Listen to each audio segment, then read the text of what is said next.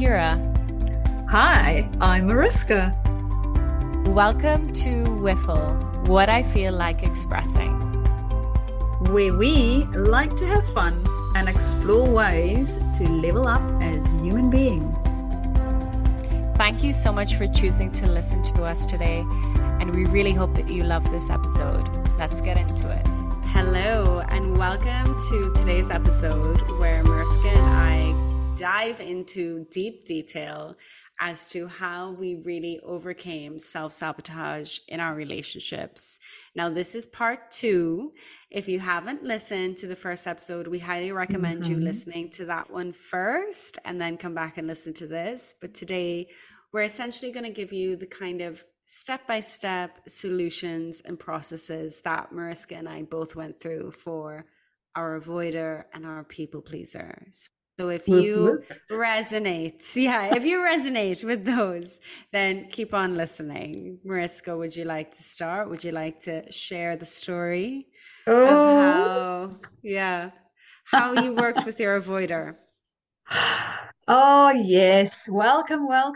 And let's dive right into that avoider horrors. So for those that have not listened to part 1, I definitely recommend that you go back and see how we can derail ourselves. It is not pretty. Now, for the how-tos. So 3 easy steps is what it is. Going through these steps are not necessarily easy. I don't know. I was about to say, you said easy steps, and I'm like, these are not easy. Well, they are easy on paper. Yeah. But that's the only place where they are easy, right? Physically going through them, living through them, they suck. They can really suck. So I don't want to give anybody the wrong idea. It's not easy emotionally to necessarily go through these. So with my avoider, the very first thing that needed happening was, well, me sort of facing up to the fact that I'm avoiding, right? So it showed up, first of all, as frustration with this other person and being angry with them. And how can they not see where I'm coming from? What the hell's wrong with them? And then me realizing that the problem might not be them. Not me. Right? It's that realization sort of going, oh crap. Yeah, I'm so responsible for co-creating this not great environment that we are currently having in this relationship.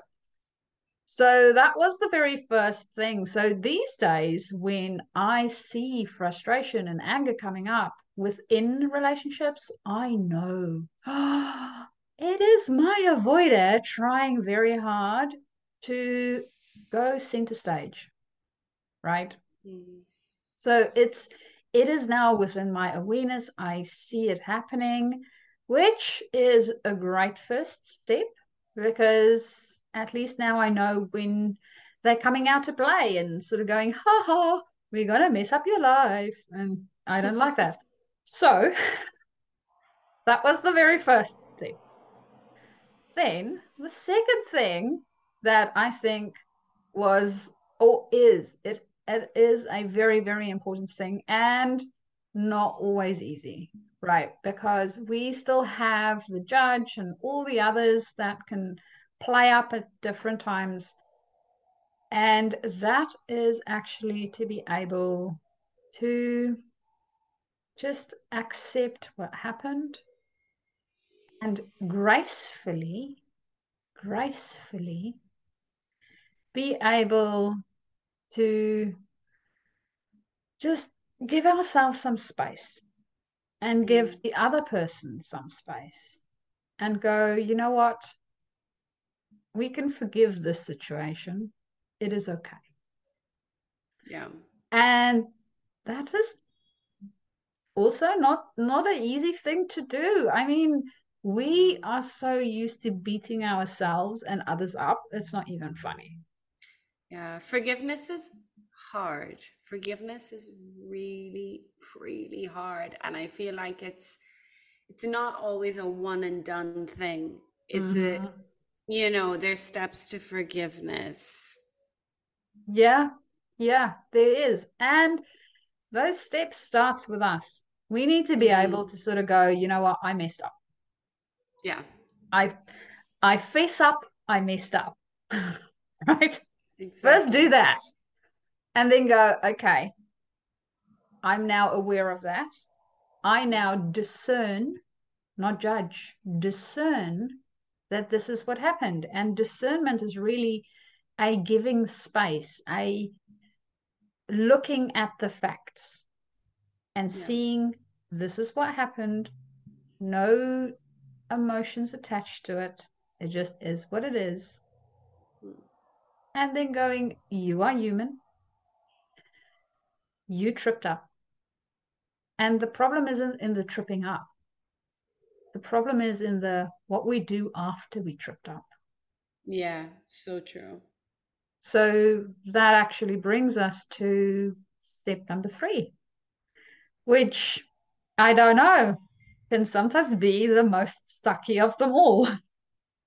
Because this one is the one where we don't only work with ourselves anymore. This one is the one where we need to go out in the wide open world and, in all likelihood, definitely to that other person and sort of go, I made a mess and I'm sorry. Yeah. And that,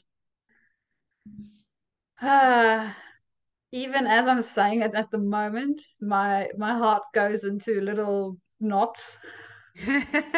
Right? It's sort of like, okay, that needs to happen. I need to say it. And it is not easy to do. Yeah, it's And hard. yeah, and when we have that other person in front of us, it almost feels worse because we Mm. know we hurt them. We know that part of this misunderstanding slash horrible piece within this relationship is our fault. And it sucks. Yeah, It really definitely. sucks. So yes, that would be step number 3 is going to the person and asking forgiveness. Now it is up to them whether they want to extend that or not. The Mm. asking is ours. And regardless whether whatever the other person's reaction is to it, right? Really saying sorry for what we did Yeah, and meaning it. Not saying sorry just because your mom said you have to say sorry, right? exactly. Really meaning it, meaning that you are sorry for the way that you behave. I I messed up. I'm sorry I messed up. I need to take responsibility for that, right? For my actions, for how I behave, not the other person, my own stuff. Yeah, And that is that step, is taking responsibility for our own stuff, as difficult as that might be, especially for the avoider, because the avoider really do not like conflict at yeah. all.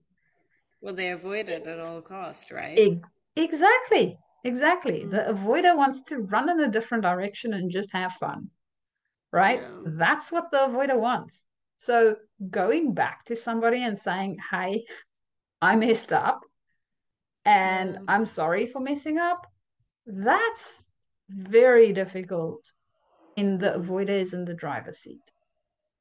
Yeah, So we do not want the avoider in the driver's seat. We want our higher self, our sage, our inner wisdom to come out and be with us during those times, and not the pesky avoider, because they will definitely not be helpful and trip us up again. So yeah, that would be my 3 main learnings and tips and tricks of how to do that. But I know that you had a different problematic child that you worked with. What did you find, Kira? Yeah, so for those of you that may not know, I would say my biggest saboteur in the past, thankfully it's calmed down so much now and I have other saboteurs to work with, but the main prominent one before was the pleaser. And for most of my life, it had been present, definitely, but it definitely kind of accumulated and reached like a climax when I was around 25, 26, a couple of years ago. And the pleaser just absolutely acted in such a way that was so detrimental to myself. So I would say my step one, I had the awareness that I was definitely being the biggest people pleaser, for sure. I knew that. What I did not have was the courage and the conviction of what was happening with me to kind of make the change and take responsibility. And there's a quote that says, change happens when the pain of staying the same is greater than the pain of change. And unfortunately, the pain had become so monumental. I knew that I had to actually do something, which it shouldn't necessarily be the case. The pain shouldn't be so intense and all consuming that you're like, okay, finally, I'll make a difference. But that's how it was with me. But what I really lacked was the courage and the belief in myself to actually kind of make a difference. So step one was just really trying to build up that inner strength, build up the belief that I have to be in the driver's seat. If I want something different to happen, I have to be responsible. I have to take responsibility here. I need the courage. I need to at least recognize and minimize the importance of what other people are going to say, think, and do for me to kind of save myself in this situation or to protect myself in this situation, which is a really hard thing for a people pleaser to do. So that was step one. And that can take some time, or at least it took a lot of time for me. It did. Step two, once you have actually kind of made some changes, for me was self-awareness in the deeper sense of, okay, I need to re-look at my belief system. I need to look at my self-identity, and I need to figure out what led me to be the way that I was and what led me to give away my power. What led me, because you kind of have to recognize, as much as, let's say, you're a people pleaser and certain things happen to you, you do have to kind of wrestle with yourself and recognize, well, I did allow this to happen. I did say yes to these things. I need to look at myself here and figure out, what the hell was I thinking? Or you know what I mean? Like, what are my beliefs? What do I think of myself? Or how do I, what is my sense of self? Because chances are those things could be really lacking if you find yourself being a people pleaser. You know what I mean? So I think step two is doing some deep inner work.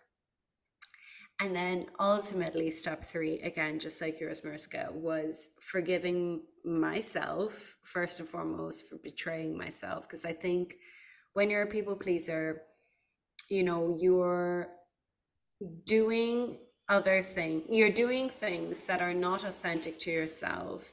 You're saying things that aren't necessarily authentic to yourself. So that's a lot of self-betrayal.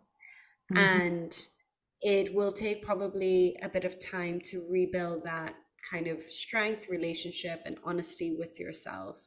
So there has to be a lot of kind of forgiveness and understanding that you did betray yourself.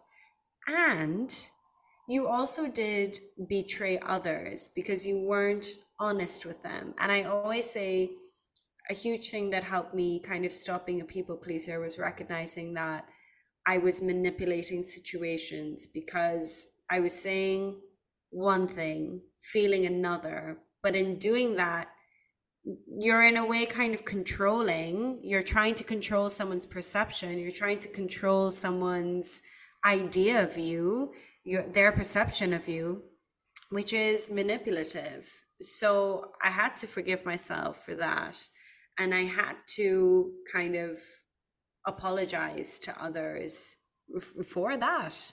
I wasn't being true to myself, and no one wins when that's the case. And recognizing that is so important. And then also consistently then working on yourself, your beliefs, and kind of reconfiguring everything. There's a lot of inner work.